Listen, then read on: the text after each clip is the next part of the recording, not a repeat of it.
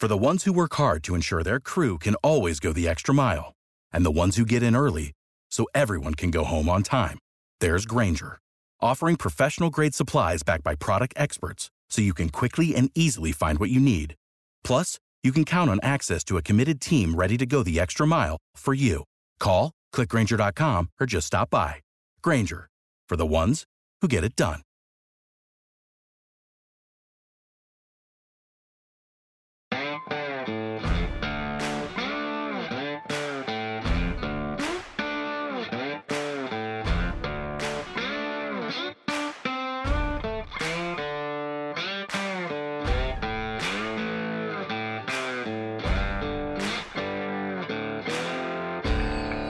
What's going on, everybody?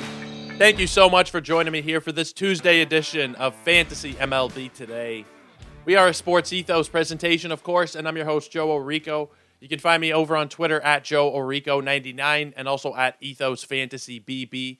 That's where you get all of our new content, whether it be podcasts, articles, polls, updates to the site, anything really on the baseball side gets shared out there. That's ETHOS Fantasy BB. If you're not somebody who uses social media, please do go to sportsethos.com, guys. That is where you get all of our great content across all four major sports. We do have gambling stuff. We have DFS content. We have specific team coverage, a lot of it on the NBA side, but we're also expanding that on the MLB side as well. So just go to sportsethos.com. Make sure you're checking out all that we got because there is a hell of a lot of content over there. But today, we are going to get back into our positional reviews. It's been a little while. There's been some news that we've had to talk about over the last few days. It's kind of, I don't know, it's been like a week plus really since we finished up outfield. Last week was kind of dominated with the Ohtani and Soto stuff. We also talked about some ADP values. And then yesterday, of course, we did actually talk about Shohei Ohtani being a Dodger and the impact that that will have on the Dodger lineup for fantasy. We also talked a little bit about the money aspect of it and how that will allow them to continue to pursue different free agents. So if you missed yesterday's show, please do be sure to check it out. But today, we are going to be reviewing the top 10 relief pitchers from fantasy baseball in 2023. We're going to be following the same format that we have been doing this entire time, where we go to Yahoo and we look at their rankings, the way that they have these players graded out for the season. Now, I'm not going to be talking about players who are multi-eligible relievers and starters because I don't think that makes a lot of sense to include Spencer Strider and Zach Eflin and those types in this show. We're not going to really be doing that. We're going to be talking about those guys in the starting pitcher shows that we're going to get to starting next week. So we're going to be talking strictly about the relievers, predominantly closers, especially this high up in the rankings. That is who we're going to be getting to today, starting with the number one reliever in fantasy baseball, and that was Felix Bautista. He returned first-round value if you were looking at Yahoo, which we are, of course. Number 11 on the season, 61 innings pitched, 8 victories, 33 saves, 110 strikeouts with a 1.48 ERA and a .92 whip. Felix Bautista was absolutely, it was one of the more dominant closer seasons that we've ever seen. If it wasn't for that one start against Houston, that one appearance against Houston where he allowed 4 earned runs, that was literally it for the entire season. That was the only appearance where he even allowed more than 1 earned run. For the entire season, it was only 10, and 4 of them came in that one outing. It was a really, truly special season that unfortunately ended a month early for Felix Bautista, as he is going to have to undergo, or he actually underwent already, Tommy John surgery. So he will be out all of 2024. He's not somebody that we're going to look at from an ADP point of view for next year, which has been something we've done on these shows, kind of look ahead, see what we think in the early ADP numbers. But Felix Bautista is not somebody, unfortunately, who's going to be pitching for us next season. The numbers below the surface were just as good. That 1.48 ERA, you're looking at a 1.88 FIP. You're looking at a 2.30 xFIP. He was just really, really special from a lot of different standpoints. Sierra is a number I really like to look at as well. Skills Indicative ERA is the name of it. I'm not really sure all the specific formulas that go into these numbers, but Sierra does seem to be the best one when judging a pitcher's performance. 2.06 was his Sierra this past season. A 46.4% strikeout rate. It did go along with a high walk rate of 11%, but a 46.4% strikeout rate is just absolutely absurd. It was 110 raw strikeouts, which was best at the position. If, again, we're not including The Striders of the world who did qualify depending on your site. We're just talking about strict relievers here. And there was really nobody better across the board than Felix Bautista in 2023. Now, the thing that we do have to kind of look at with Bautista is he is kind of an example of the volatility of relievers as a whole. He was absolutely dominant, but if you watch Felix Bautista pitch, and this was pointed out by a couple different people to me, specifically the guy, a good friend of mine, Mike, in my home league, who rostered Bautista last year, and I guess had more reason to watch Bautista than the average person would because he rostered him on his team. When he throws, and I really started to look into this going on YouTube and watching old footage of games and whatnot, when he throws, it really is such an aggressive motion. It looks like the arm is going to fall off at every single turn. And that's not just the Bautista thing. I think that's in general more of a pitcher thing now. Not necessarily the aggressive motion, but just trying to get every ounce of velocity that you can out of every single pitch, pretty much. And that's going to lead to more of these catastrophic type injuries, which we have seen with Bautista now. He's going to miss an entire year, and he's not really the youngest guy. He's 28 years old now. He's 28 and a half, technically speaking. So he's going to be 30 years old the next time he steps onto a mound. And I wonder, and we've talked about this before, if it would just benefit these guys to take, a mile or two off of these pitches and just focus more maybe on the pinpoint kind of velocity, or not the pinpoint part, but the accuracy part of the equation, as opposed to just throwing the ball 100 miles an hour every single time. That's what he's averaging on his fastball. He's averaging 100, I think 102, 103 was around the maximum this year for him. And he's throwing that 70% of the time. It's going to put a huge strain on your arm, and we saw that now with Bautista, and it's just kind of a reminder. He's far from the first, far from the last reliever or pitcher in general who's going to suffer through an elbow injury, have to undergo Tommy John. But with these guys who do have these really aggressive motions, the guys who throw so fast, and that is more commonplace with relievers, you do have to kind of be cautious of them because they are going to be more prone to injuries than probably the average pitcher is. Relievers are already going to be throwing generally a little bit harder, but guys like Bautista, where it's their only pitch that they're really throwing in every time, if you just go back and watch it, go look up some Felix Bautista highlights from this past season, he's really every single fastball, it looks like his arm is going to fall off. So again, it was incredibly successful this season for him, but it just goes to show you that there is going to be a very high volatility level with these relievers. And it's something that we already know. I'm not, breaking any news to anybody there, but it's just, just something to keep in the back of your head as well. When you're looking at these reliever profiles, the guys who maybe don't throw quite as hard and are able to get by using more of an arsenal, maybe throwing 96, 97 as opposed to 99 and 100, there's probably going to be less of an injury risk with them. And again, Bautista was exceptional this year, but just that type of guy is going to be a little bit risky going forward. And I don't know what to make of him now when he does come back. He's not somebody who had a terribly long track record at all. We're talking 2 seasons in the big leagues where he kind of took over as the closer. 2022, after Lopez was traded at the deadline, that was generally when he kind of started getting saves. And then we saw it this past season. Now there's a good chance they signed Craig Kimbrell, who we're going to talk about later, that Kimbrell is just a one-year guy. He's just a stopgap while Bautista is hurt. And then Bautista could come back and get that role back. But I don't think that's necessarily set in stone. Now, I'm not much of a dynasty player. I don't really give dynasty advice, but I got to think Bautista is a pretty risky asset right now in dynasty leagues. Obviously, in redraft, we've already talked. He's not going to be somebody that's on the radar at all this season. There's no chance that he's going to pitch. I mean, who knows? Miracles do happen. Maybe he comes back at the very end of the season or something, but I don't think so, right? Everybody seems to be advancing these timelines of Tommy John. I think it's more so on the batter side, but regardless, there's no need to worry about Felix Bautista. We're going to be going into next year, similarly to this year, without the number one closer actually in the pool, because Edwin Diaz, who was the number one closer the year before, missed this entire season. Now, some of you, if you drafted early last year, missed out, and you drafted Edwin Diaz, and then he got hurt, and it sucked. But in a lot of cases, you probably didn't. I mean, it really depends. I think a lot of people draft close to the season, but either way, it's going to be the same kind of situation going into 2024 where the previous year's number one closer is not going to be on the board. Let's move on, though. Let's talk about the number 2 relief pitcher from last year, and that was Devin Williams. 58 2/3 innings pitched for him, 8 victories, 36 saves, 87 strikeouts, a 1.53 ERA, and a .92 whip. He was the number 15 overall player if you are looking at Yahoo's rankings, just outside of the first round in a 12-teamer, and just at the end, obviously, there if you are talking a 15-team league. Devin Williams has really, truly been one of the best relievers in baseball for his entire career now. Even in his first season, which was his absolute worst year, we're only talking 13 games in 2019. It was a 3.95 ERA.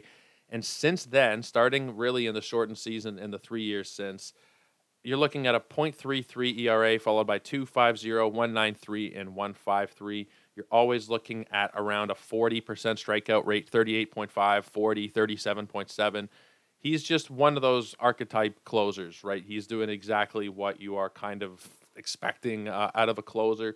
Now, he's not doing it so much with the heat as he is with using more changeups. He has that nasty changeup. He throws a lot. Still throws a fastball 40% of the time, but it's like 94 on average, 95 for Devin Williams, I believe. He's not really somebody who's going to be throwing it as hard. And maybe, like we said, there's a little bit more stability in that type of profile. Now, I've heard talk that he's somebody who could potentially be traded, but I don't really expect that to happen necessarily. I mean, the Brewers are kind of a weird organization. They let go of Woodruff. I think there's a chance they're going to trade Burns, but I don't know that they're going to necessarily get rid of Devin Williams. There's a couple of years left of team control on him. Maybe he gets traded a year or two from now, but I don't think he will be traded. And even if he did get traded, he is, one of the nastiest relievers in baseball. I don't think there's a situation where he'd go to where he wouldn't step in as the guy. You could maybe argue in a couple of places, but I think honestly, pretty much anywhere you're talking about Devin Williams, if he were to get traded, he's still going to be the closer. So I don't really have a concern at all from that standpoint. Now, he is pretty damn expensive, Devin Williams. He is, in most drafts, going off the board as the first relief pitcher, pretty much in all of them. 37.7 is his ADP. 22 on the minimum and 60 on the maximum. I do like that 60. That's real nice back end of the fourth. 22 does feel a little bit early. That would be somebody I would imagine in that draft who's trying to get ahead of the curve and take a closer because they know they're not going to be coming back for another 15 or so picks. They don't want to miss out on a big closer run.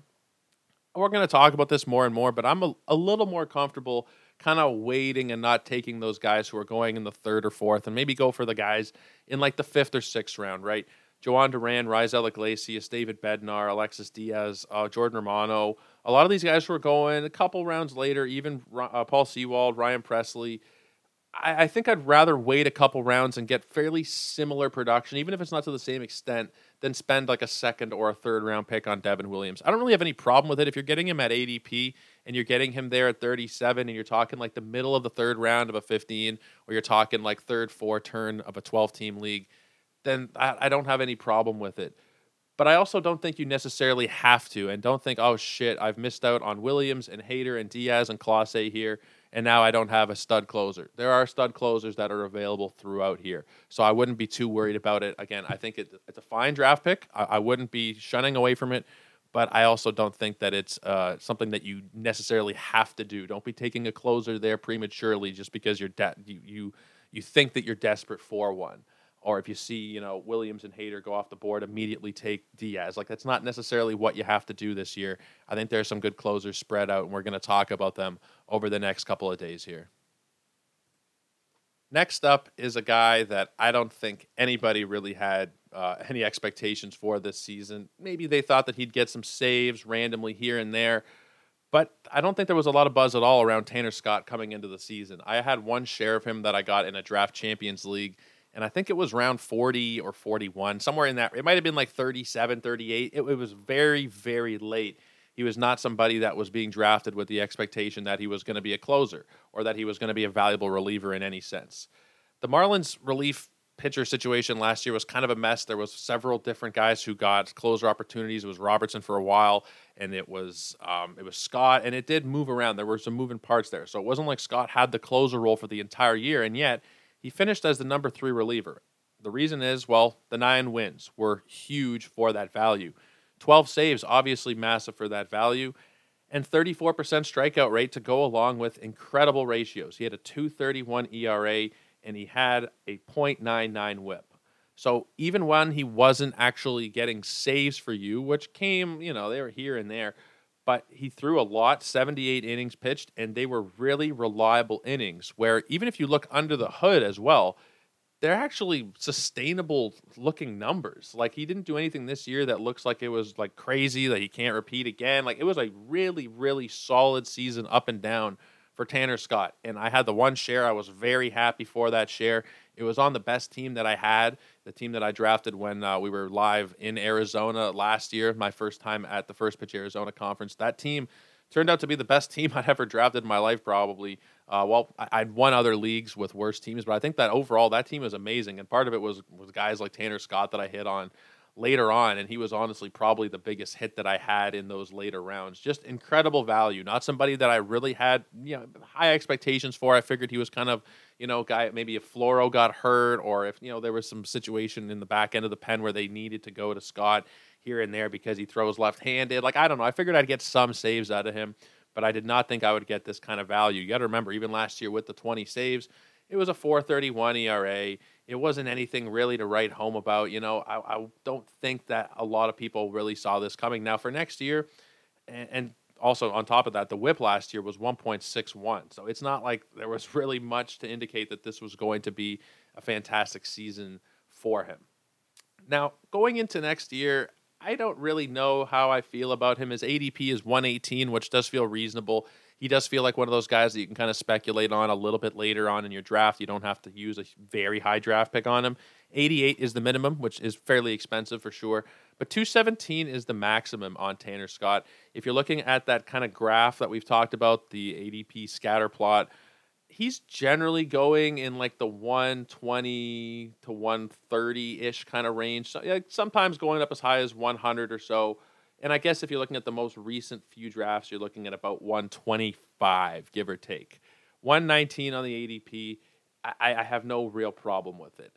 I think that there is some risk, and it's not necessarily just from him, but I don't know how much I trust the organization to just go with one closer. They've shown that they're going to move around a little bit potentially over the last couple of years, that they will use different guys in that role in the ninth inning. The fact that Scott's a lefty means that he might come up in the eighth inning if the situation calls for it, if they're going to face, let's say they're facing the Yankees and it's the top of the order and it's going to be Juan Soto and it's going to be Verdugo or whatever, and then it's going to be Judge after, whatever it is, and that's the eighth inning. Like, he's going to pitch the eighth inning and he's going to face the lefties probably.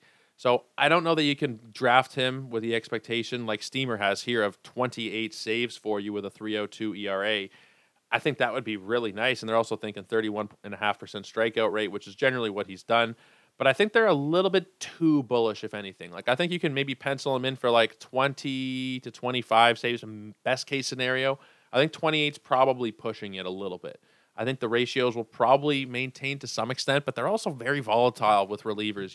Even though he threw a lot of innings this past season, 78, if he goes back to what it was the previous year, 62, those innings count that much more when it's a smaller number.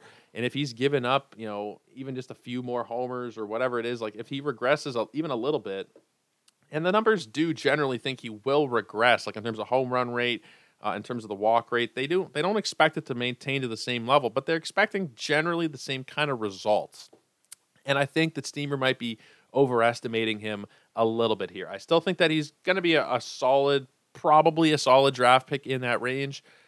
But again, he's not somebody that I'm going to be like rushing to draft. He's not going to be a guy who's on my target list. If I happen to need a closer and I'm at that range, then I'll probably take a chance on him. But if I've taken a couple of guys already and I get to Tanner Scott and I miss out on him, I'm not going to be kicking myself for it, because I do think that there is some risk there considering the organization and considering that, this was kind of the one great year he's had. He was really good in 2020 in the short season, but other than that, you're talking about a guy with a 4 ERA for his career. Good strikeouts, but also a hell of a lot of walks in the profile. You're talking a 12.5 rate for his career. It happened to be 7.8% this year. Will that repeat? I don't think it will. The projections think the walk rate will go back up to 11. I just don't know how Steamer can really project a lot of regression across the board and then think he'll have a 3.02 ERA. I think you got to be projecting at least like 3.5 to 3.75 for him. So, and that's where a big chunk of the value came from. And you also got to look at the 9 wins from last year. That's a very high number for a reliever. Is that going to happen again? They're very volatile. There's nothing to say that he'll have any wins next year. It might be 2. It might be, it might be 12. It might be 6. There's no way to really project it. I think that his overall fantasy value is not going to be anywhere close to what we saw this year, which I think is a fair statement to make, because he was the 29th ranked player according to Yahoo. Whatever you think of Tanner Scott, he's going to be nowhere near that good. But let's move on. Let's talk about David Bednar. David Bednar was the number 4 player, or number 4 reliever, I should say, in fantasy. and had a really, really excellent season again. He seems to be somebody who is always talked about in trade rumors. He's somebody that I didn't think would be on the Pirates still at this point, but there he is. And he was a number 42 overall player here on Yahoo's player ranker. 67 and a third innings pitched with 3 wins, 39 saves, 80 strikeouts, a 2 ERA right on the dot, and a 1.10 whip. Another excellent season for David Bednar. Another year where I'm going into the season thinking, are they going to trade him? Are they going to keep him around? I'm not really sure. Obviously, he's got a couple years left on his contract. I think he's arbitration for a couple of seasons. And I think, according to Fangraphs, he's a free agent in 2027. So with a couple of years service time, the Pirates not really necessarily going to compete in the volatility at the closer position in general, where we know that guys are usually good for a couple seasons. Once they kind of get into their 30s, you don't necessarily see that continue a lot. You do get guys like Jansen, like Kimbrel, and a couple other examples who are able to kind of do it into their 30s. But generally, being a closer is a young man's game as Bednar gets older. I think the Pirates should probably try and capitalize on what they've seen the last couple of years and get a couple of assets for him, because realistically speaking, I don't think the Pirates are going to be anything better than like a 70-win team, best case scenario. I'm kind of forgetting now how many wins they had this past season. It was 76. So what are we talking? Maybe they're able to do that kind of same general thing again, and maybe they trick themselves into thinking in a weak division that they can compete. I don't see a lot of value in keeping Bednar and having him be so valuable on such a poor team, because it's been 3 seasons in a row now where he has been one of the best relief pitchers in baseball. And I think now is the time where people are fully starting to appreciate that, and they're starting to draft him a little bit higher up now because he's earned that respect. A 2.23 ERA in 2021, 2.61 last year, and then 2 on the dot this season. Generally, he's overshooting his metrics a little bit. If you're looking at like xFIP, if you're looking at Sierra, he should probably be a bit higher, but you're probably talking about like a 3 ERA, maybe a 3.2 ERA. Still really solid, and I think that he's a lot better than what Steamer is projecting at 3.61. I think that's too high to project for him to be at. They're projecting the walk rate to go up to a high that we haven't seen in like ever, really, going back to his rookie season in San Diego, where we're talking 13 games, and they're projecting the strikeout rate to go down to 27.5%, which is not something that he has done in his Pittsburgh time. I don't really see why you would project those kind of numbers. I think that he's probably going to maintain what we've seen these last 3 seasons. The strikeout rate did come down a little bit this year, but he had been at 32.5 and 33. To go down to 29, I think that's generally just kind of like within the range of variance you're going to see. Yeah, it's a little bit more than you'd want to see at 4%. Decrease, but I think that you're probably projecting a little bit too much to say it's going to come down another 1.5%. I think it's just as easily could go up to like that 31% mark or 32 again next year.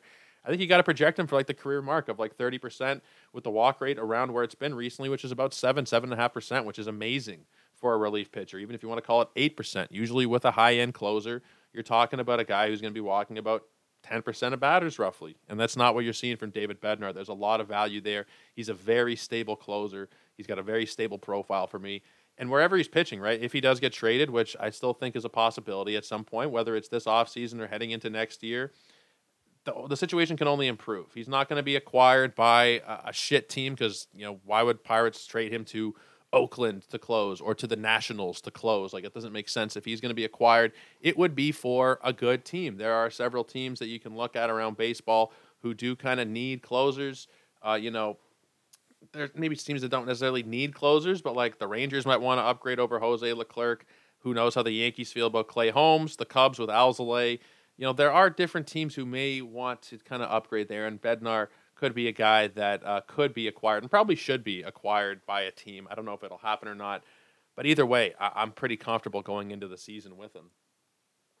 63 is the ADP right now. 32 is the minimum pick, and 108 is the maximum pick for David Bednar. If you're getting David Bednar at pick 108, that is an absolute steal. 63 even at the ADP, you're talking like the beginning of the 5th round there. That feels pretty damn reasonable. It's generally been trending up recently, and we've seen him a few times over the last few weeks be drafted inside of the top 50. He's still slipping in a couple of drafts to closer to like 75, but if you're wanting David Bednar, you're not going to be able to pay those prices. And it was late November, early December, where a couple of drafts he slipped outside of the top 100. Just can't really see that happening. If you're able to do that, for sure.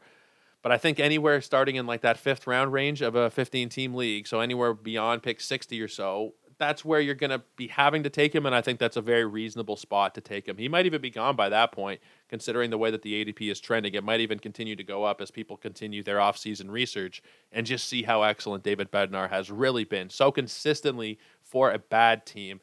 It's really damn impressive. Even just the raw save numbers, 39 this year. Like, that's really good. That's been a complaint last year, only 19.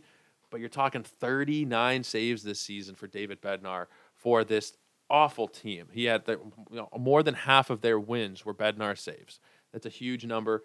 Maybe it doesn't repeat, but there's not really a lot you can look at to criticize anymore. You might have been able to come at the save total. It's not something that you can do anymore with him. He's going to be excellent.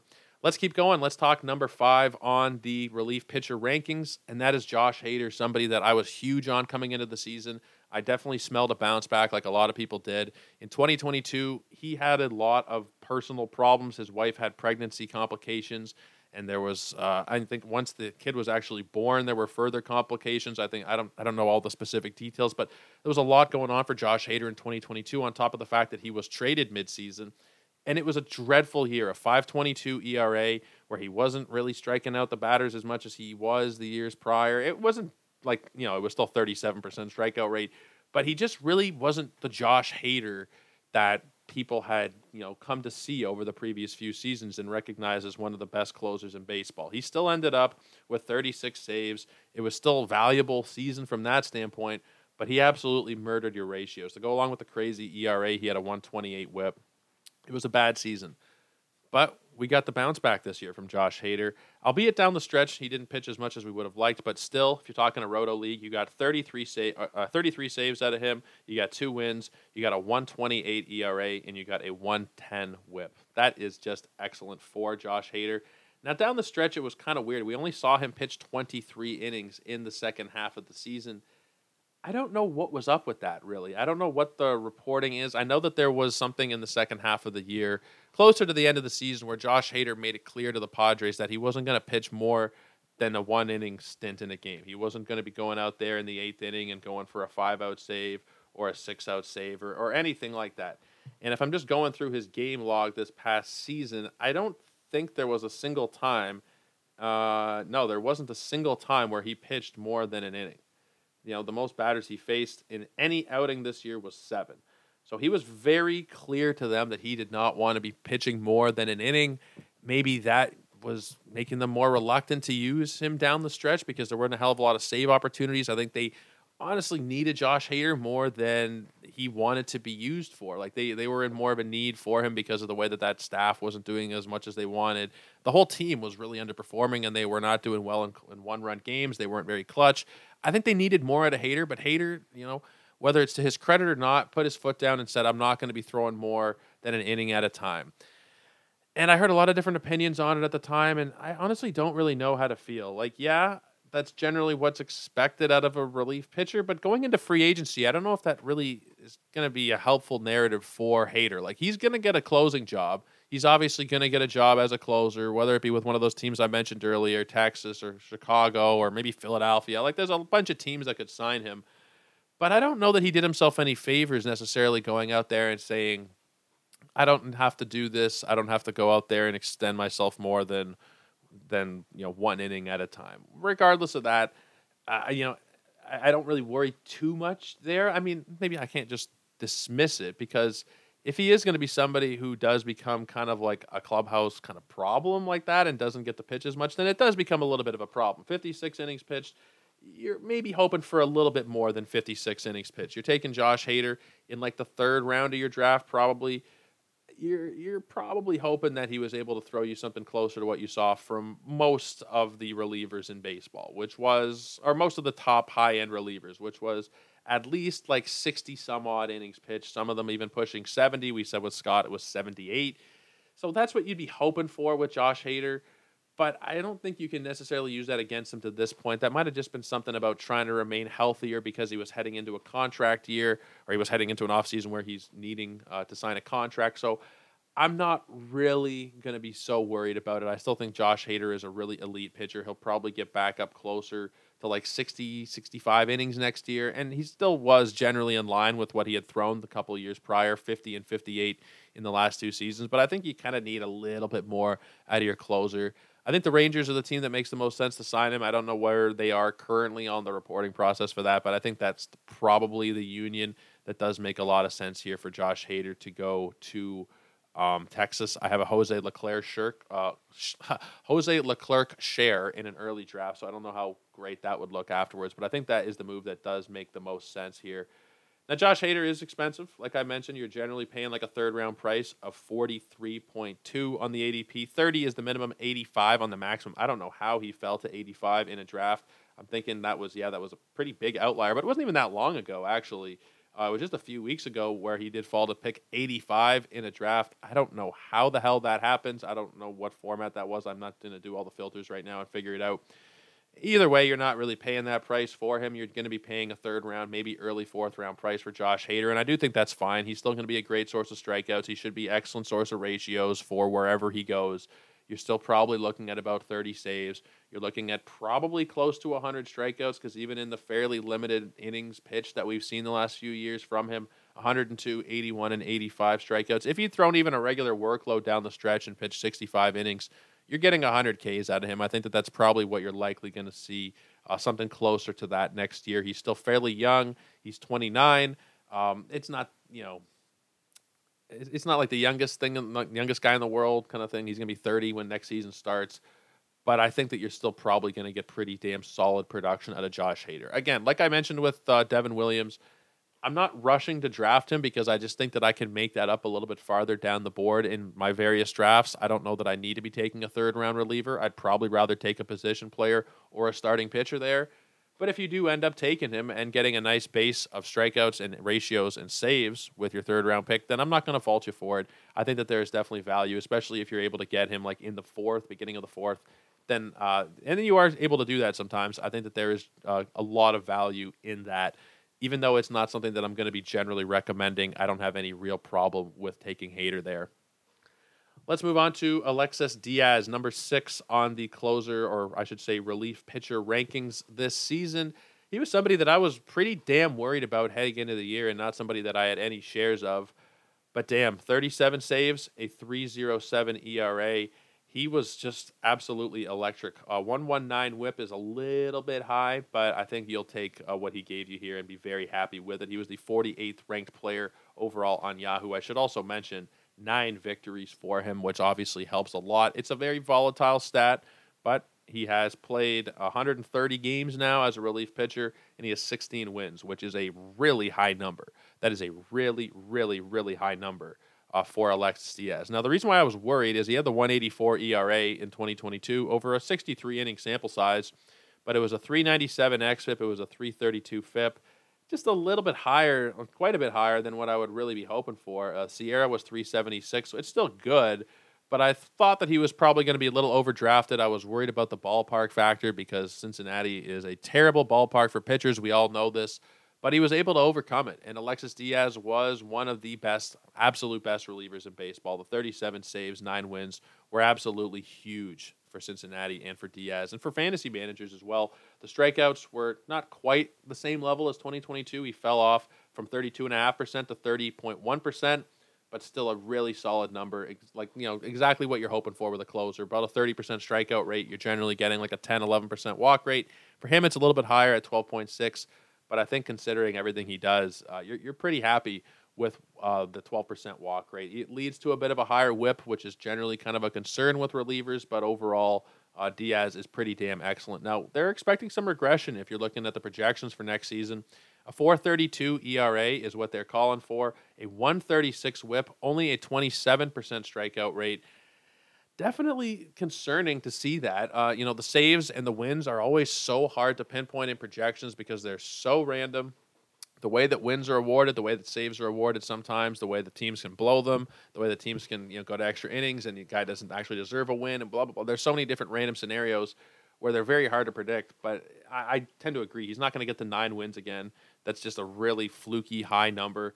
37 saves for a team that, even though I think is going to be good, is probably not going to be amazing. I don't see Cincinnati getting to 90 wins, 85 wins. They had 82 wins this season. They were 82-80.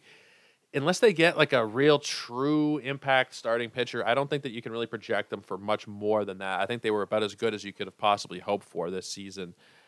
In terms of like where the guys are in their development, they're still a very, very young team.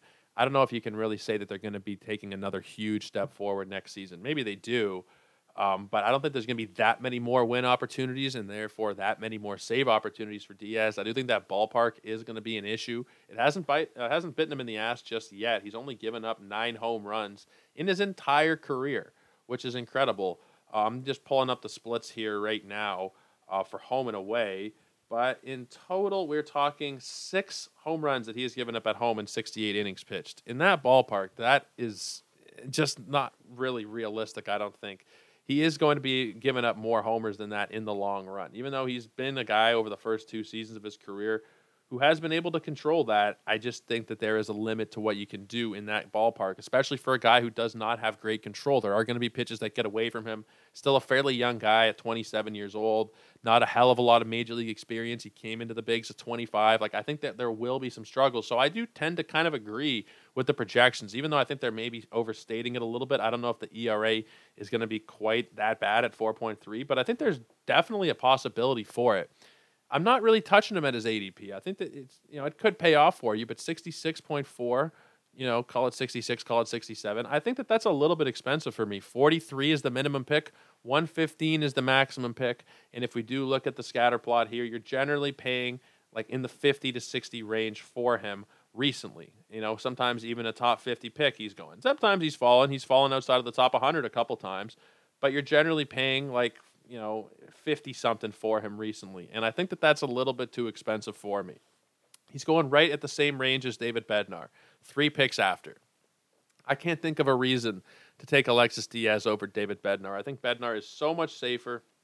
I think even a lot of the guys who are going, beyond and even just in that similar kind of range, Jordan Romano, I think is a lot safer.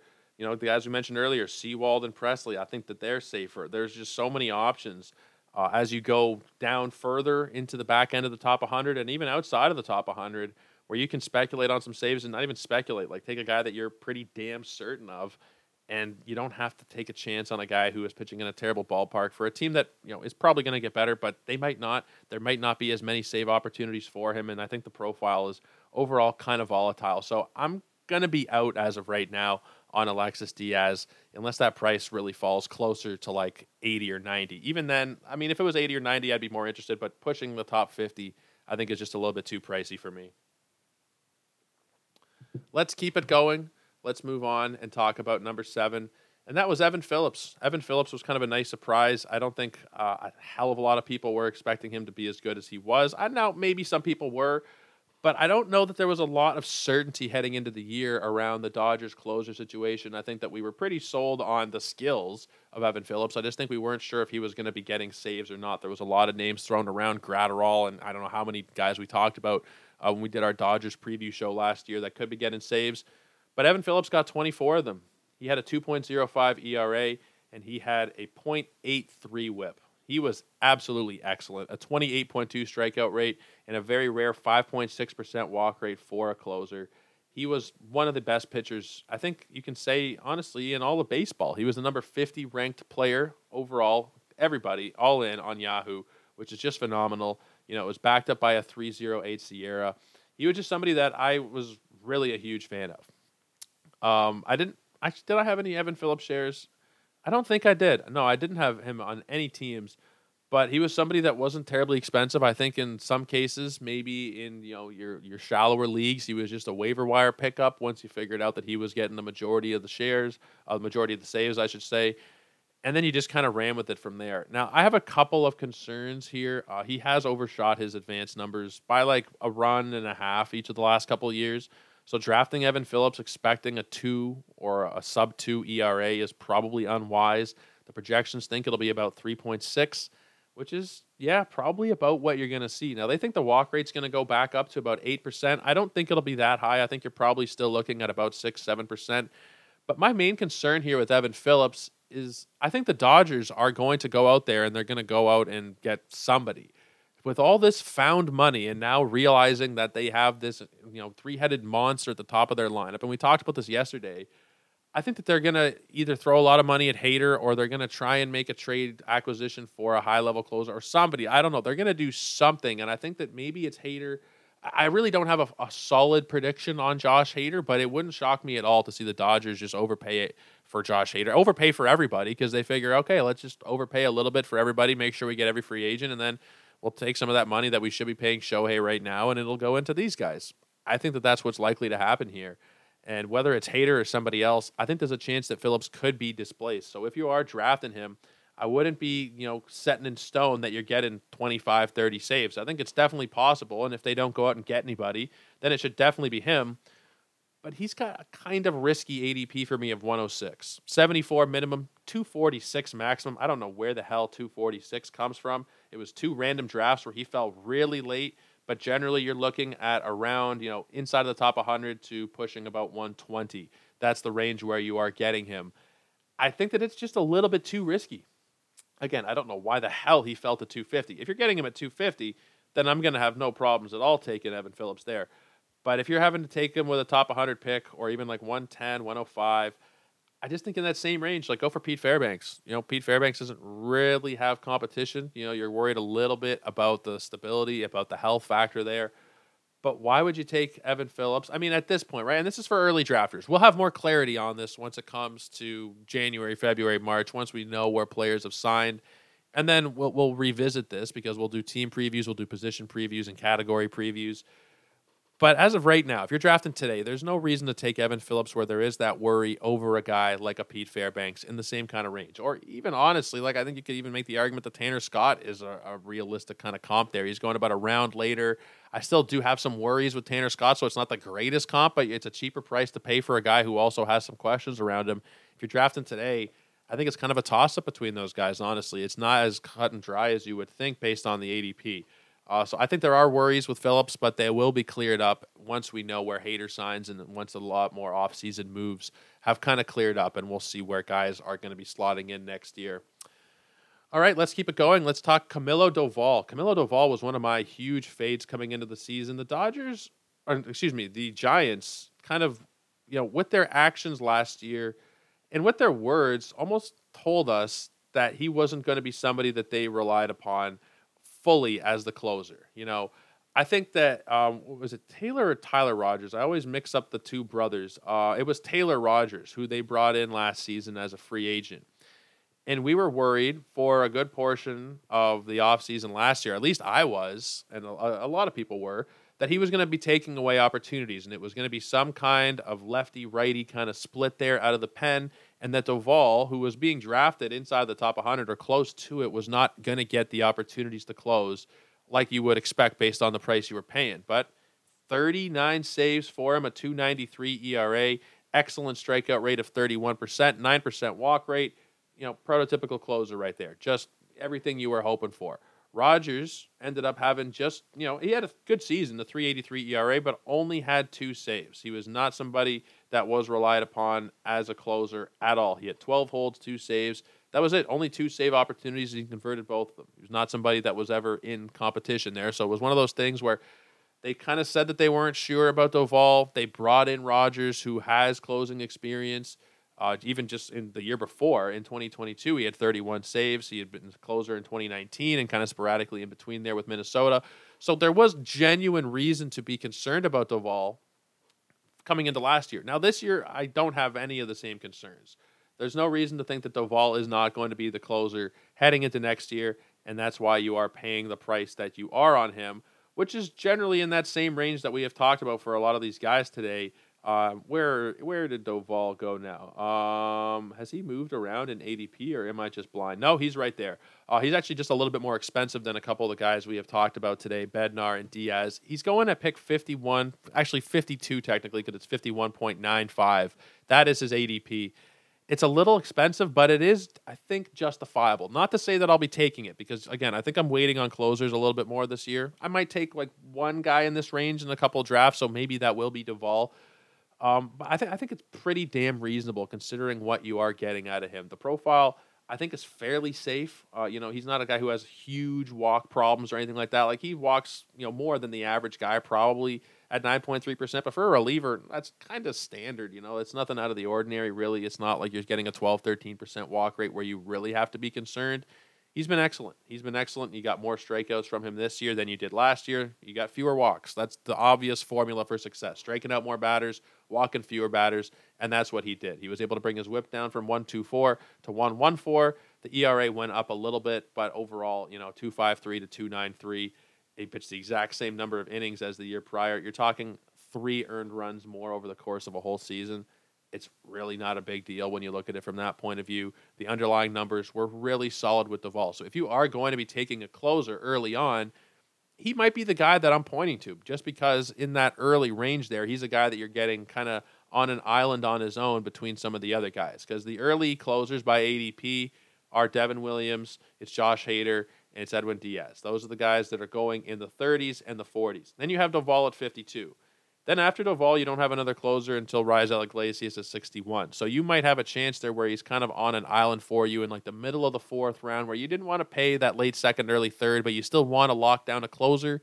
You can take Duvall in the 4th and feel pretty damn good about it. The team isn't excellent around him. They're probably about a 500 team. Who knows? They might get Yamamoto. They might make a couple moves and be a lot better than we think. But overall, you're talking about maybe a 500 team. You can probably pencil in about 30 saves, similar kind of strikeout and walk numbers. And overall, probably looking at another really good season from Duvall. The projections are calling for a 3.32 ERA. They're not calling for anything drastically changing with strikeout and walk numbers. They think he'll be down a couple percent in strikeout rate, but I think that that's generally just volatility that they're projecting because of probably the nature of the position, but also because he's gone from 34 to 28 to 31 in his strikeout rate over his short career. So I think that there's just a factor of like the previous seasons being factored in there, but you're probably pretty safe to look at a 30% K rate there from Duvall. Overall, I think that he's a very safe guy to be targeting around where he's going. Let's talk number 9, though. The newest member, I believe the newest member, unless there's been some other signing recently, of the Baltimore Orioles, Craig Kimbrel. Craig Kimbrel came back to life again. He seems to come back to life and die every couple of seasons now. That's the way that his kind of career arc has gone. If you look at the ERA numbers, if you look at the save numbers, it's kind of been an up and down second part of his career. But he gave you a hell of a good season. He gave you 8 wins, 23 saves, a 3.26 ERA for you. Now, down the stretch, Kimbrel was not as great, if memory does serve. It did kind of tail off in the month of August. Now, that was kind of the really bad month. It started off pretty bad, to be fair. April, it was a 4.09 ERA. May, only 9 innings pitched, but it was an 8 ERA for him there. And then you're looking in June, it was 0.69. July, it was 1.38. And then in August is when he took another big hit with a 5.73 ERA.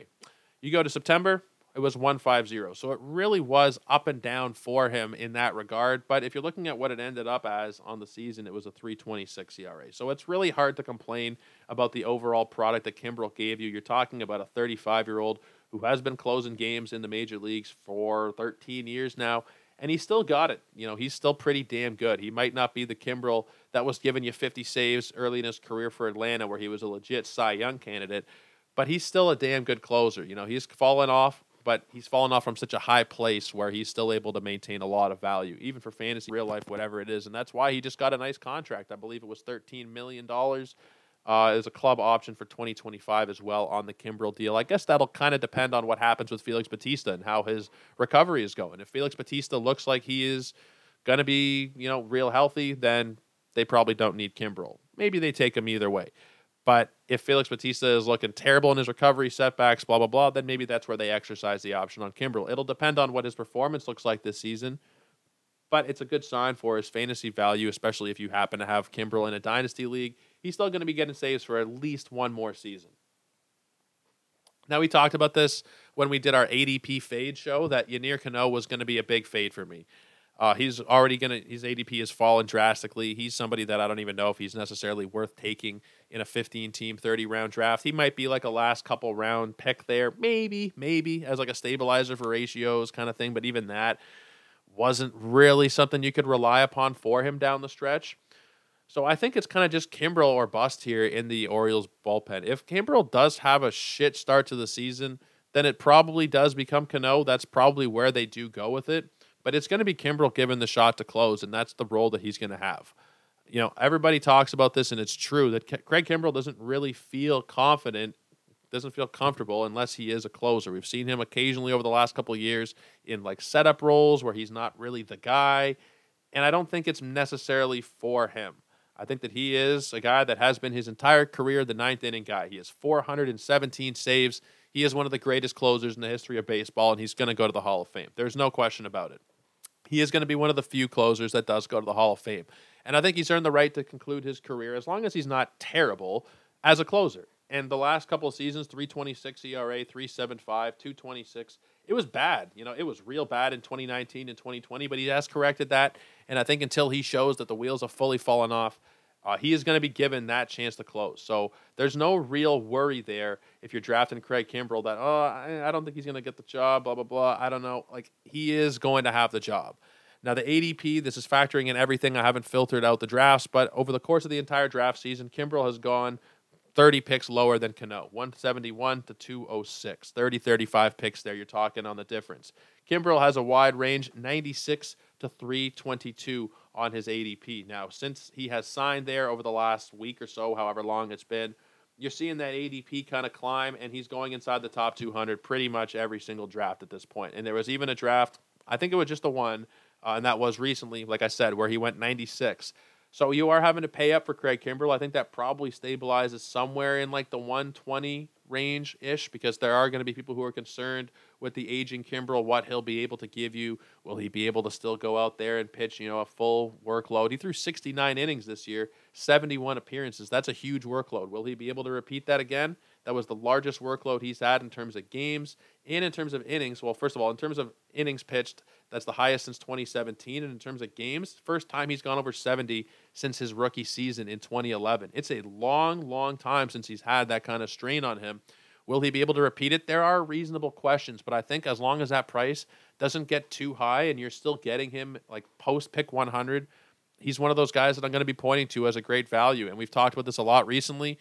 The boring kind of guys that just fall, even though they're still being, generally pretty productive players. And I know Yahoo's grading system isn't perfect, but he was the 59th ranked player according to Yahoo. That's pretty damn excellent for a guy that you're going to be drafting probably outside of the top 100. He's still going to be on a good team. He's still going to be getting saves. He's in a park that's going to suppress home runs to right-handed batters. Like, there's a lot to really like about where Craig Kimbrel is going. And he did have a home run problem this season. Will that continue in Baltimore? Probably not to the same extent. So there is a lot to really like here. He is somebody that I think you can target as long as you're getting a reasonable price. And for me, that's probably about pick 100 or later. And I could even justify probably going around pick 90 or so. I think that would be pretty reasonable because generally speaking, that's the range where there's not a hell of a lot of closers. You're getting Sewald and Presley in the 80s, and then you get Munoz at 91. After that, there's not another closer till Fairbanks at 102, and then there's a couple guys after. But if you are kind of in that range, like the mid-90s, you're hoping for a closer, I can get around taking Craig Kimbrel. I really can. But let's talk about our last relief pitcher of the day, and this is where it really varies depending on the site that you are using, where the value comes from. What I mean by that is we're going to talk about Tyler Holton, who's a relief pitcher for the Detroit Tigers. And if you are using Yahoo's site, which we are using for these, that is what we have done for all of these rankings, then he came in as the number 10 relief pitcher on the season. If you are using Razzball's rankings, which a lot of people use and is the industry standard, pretty much, he was the number 36 relief pitcher as opposed to the number 10 relief pitcher. Now, a lot of you guys probably have no idea who the hell Tyler Holton is. If you play in deeper leagues, you might have, and he might have actually saved your season for you to some extent this year because he gave you 85 and a third innings pitched. He won 3 games and he had 1 save. So you're probably thinking, what the hell is Joe even talking about this guy for? Yahoo is out to lunch. But in those 85 and a third innings pitched, 74 strikeouts, a 2.11 ERA, and a .87 WHIP. That is like about as good as you could possibly hope for from a non-closing relief pitcher. I don't know what you can really ask for outside of that. You're talking about having a guy who is throwing about a half a season worth. If you're talking like a starting pitching season, generally like a full season these days is like 170 or so. There was only, this is kind of crazy, but there's only 43 qualified pitchers in Major League Baseball last year. throwing anywhere from 162 to 216 innings. So you're getting a relief pitcher like Tyler Holton, throwing you 85 innings of a 2.11 ERA. Even if the other half of those you're using, just to kind of fill in an actual starting pitcher slot. Let's say you're getting the other half of those innings from like a streamer where you're getting about a 4 ERA, then you're getting about a 3 ERA on average, even if you're just streaming in average pitchers with a 4 ERA because of what you're getting from Tyler Holton. So I'm going to generally have to kind of agree with Yahoo saying that he is a lot more valuable than the number 36 reliever.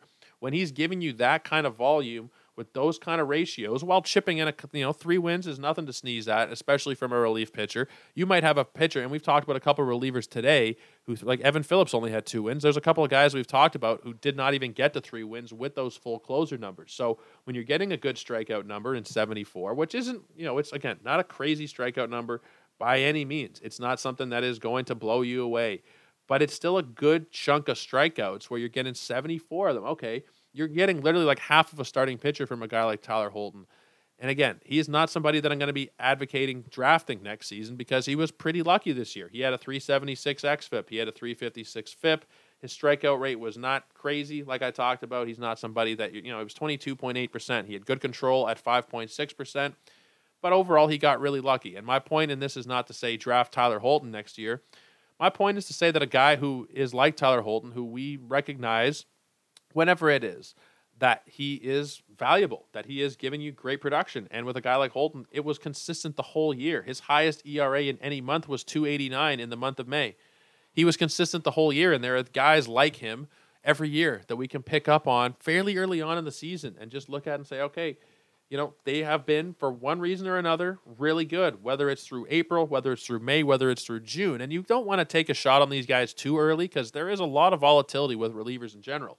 But once you see they've gone like 3 months and their ERA, first half of the season was 1.89, that's when you kind of think, okay, some of these guys just have these crazy magical seasons. And it's not to say that you guys in 10-teamers should be stockpiling your team with these guys, but in the 12 to 15-team range, and you can even have like one spot on your 10-teamers for this type of guy, there's a lot of value in having a guy like Holton, or even, hell, having 2 guys like this. And we'll talk about more when we go tomorrow through the 11 to 20 range. There are other guys that we are going to talk about who weren't giving you crazy, wins and save numbers. They were just kind of floating along there as relief pitchers and giving you really good value. He is the big example, but there's also a guy like, I don't even think we're going to get to him tomorrow. We might, but like Joel Payamps. He also had 7 wins, so that was a big part of it. But like 77 strikeouts, a 2.55 ERA, and a 1.05 WHIP, over 70 innings pitched. Only had 3 saves. He wasn't the primary closer. He was just a guy who was consistent month to month, every single month of the year. And if you had him on your team, if you had a couple of these guys, then you didn't have to worry as much about streaming starters. You could focus more in terms of your fab dollars or your waiver priority on other aspects of your team, whether it's getting steals, whether it's homers, whether it's whatever it is. And you could just have these guys kind of in your lineup week to week, giving you 5-6 innings pitched, 5-6 strikeouts, and not giving up any runs most of the time. If it was a run, then it was like 1 run, and it's not going to blow you up. And there is definitely something to be said about that kind of strategy. Not to say that you have 6 of these guys on your team, but you have like 2 of these guys on your team, even if it's just 1. The difference between having one of those guys and having just a middling starting pitcher who has a 4.2 ERA on your team is drastic. You're not having that massive volume from a starter that's going to weigh down those ratios, and it's going to happen. A guy throws 180 innings of a 4 ERA. That's drastically worse than a guy throwing 85 innings of a 2 ERA. It's just a massive, massive difference for you. Even though you're giving up some volume in terms of strikeouts and probably wins, I think that it's more important to focus on those 2 ratio categories because they're the ones that are the hardest ones to maintain. Wins can be streamed, I think, a lot easier than ratios. Even though neither is particularly easy to stream, when you're picking up guys off the waiver wire, especially in a 15-team league, people are generally going for starters or closers. But people a lot of the time will forget about these guys like Tyler Holton, who come up every single year, and every single year they have value. And whether or not you believe he was the 10th most valuable relief pitcher this year, which might be overshooting it a little bit, he was definitely valuable, and he was definitely worthy of being rostered on pretty much any fantasy baseball team that you were playing this year. Maybe not so much in points leagues, but if you're talking about a category league, Tyler Holton was absolute money for you. And there are guys like that every year that you got to say, okay, I need one of these guys on my team because they are going to carry me or at least really help sustain me in terms of the ratios that I'm getting. So make sure that there is, I think, I mean, it depends on your strategy, but I think you got to make sure you got like one of these guys on your team. Not too early on, but come around mid-season when you see there's some dead weight on your roster. There's a starting pitcher that is just weighing you down every single game. Cut him and go for a relief pitcher who is just solid. He's available everywhere. He's not going to cost a high fab bid. You can get him with the lowest waiver priority, and he's going to be a guy who is, barring something crazy, going to probably go along and maintain like a sub-3 ERA with decent strikeout numbers, and no one's really going to take note. But you guys definitely should. Either way, that is my pitch. That is the first 10 relievers that we're going to talk about here from 2023 fantasy baseball. Obviously, 2024 will be a bit of a different story because I don't think we'll get the same kind of chalky level of return that we got from 2023. Pretty much every reliever you drafted high up in 2023 returned great value. There weren't really any that were drafted like top 100 or so that were busts. They were pretty much all excellent for you. Whether or not that will maintain, I doubt it, but we're going to keep going through it here. Tomorrow, we will go through 11 to 20, and then we're going to probably do it the same way that I did the first set of reviews here. Outfield, we did change the format a little bit because there are so many outfielders. I think tomorrow we'll do 11 through 20 and talk about those guys, and then for Thursday's show, we'll talk about a few relievers who are not inside of the top 20, but guys that I still think are going to be interesting one way or another for 2024. We'll talk about Edwin Diaz because obviously he's not going to be in a review section. Didn't pitch at all this year, but we will still get to him on these shows. It won't be tomorrow, but it'll be likely the day after. And then, of course, when we do Mets previews and we do relief pitcher previews later on in the offseason, we will touch on these guys again. But I'm going to leave you there. That's enough rambling out of me. You guys can check me out over on Twitter at JoeOrico99, also at Ethos Fantasy BB and SportsEthos.com. That is the website for you guys. Until tomorrow, guys, though, take care, have a great night, and cheers.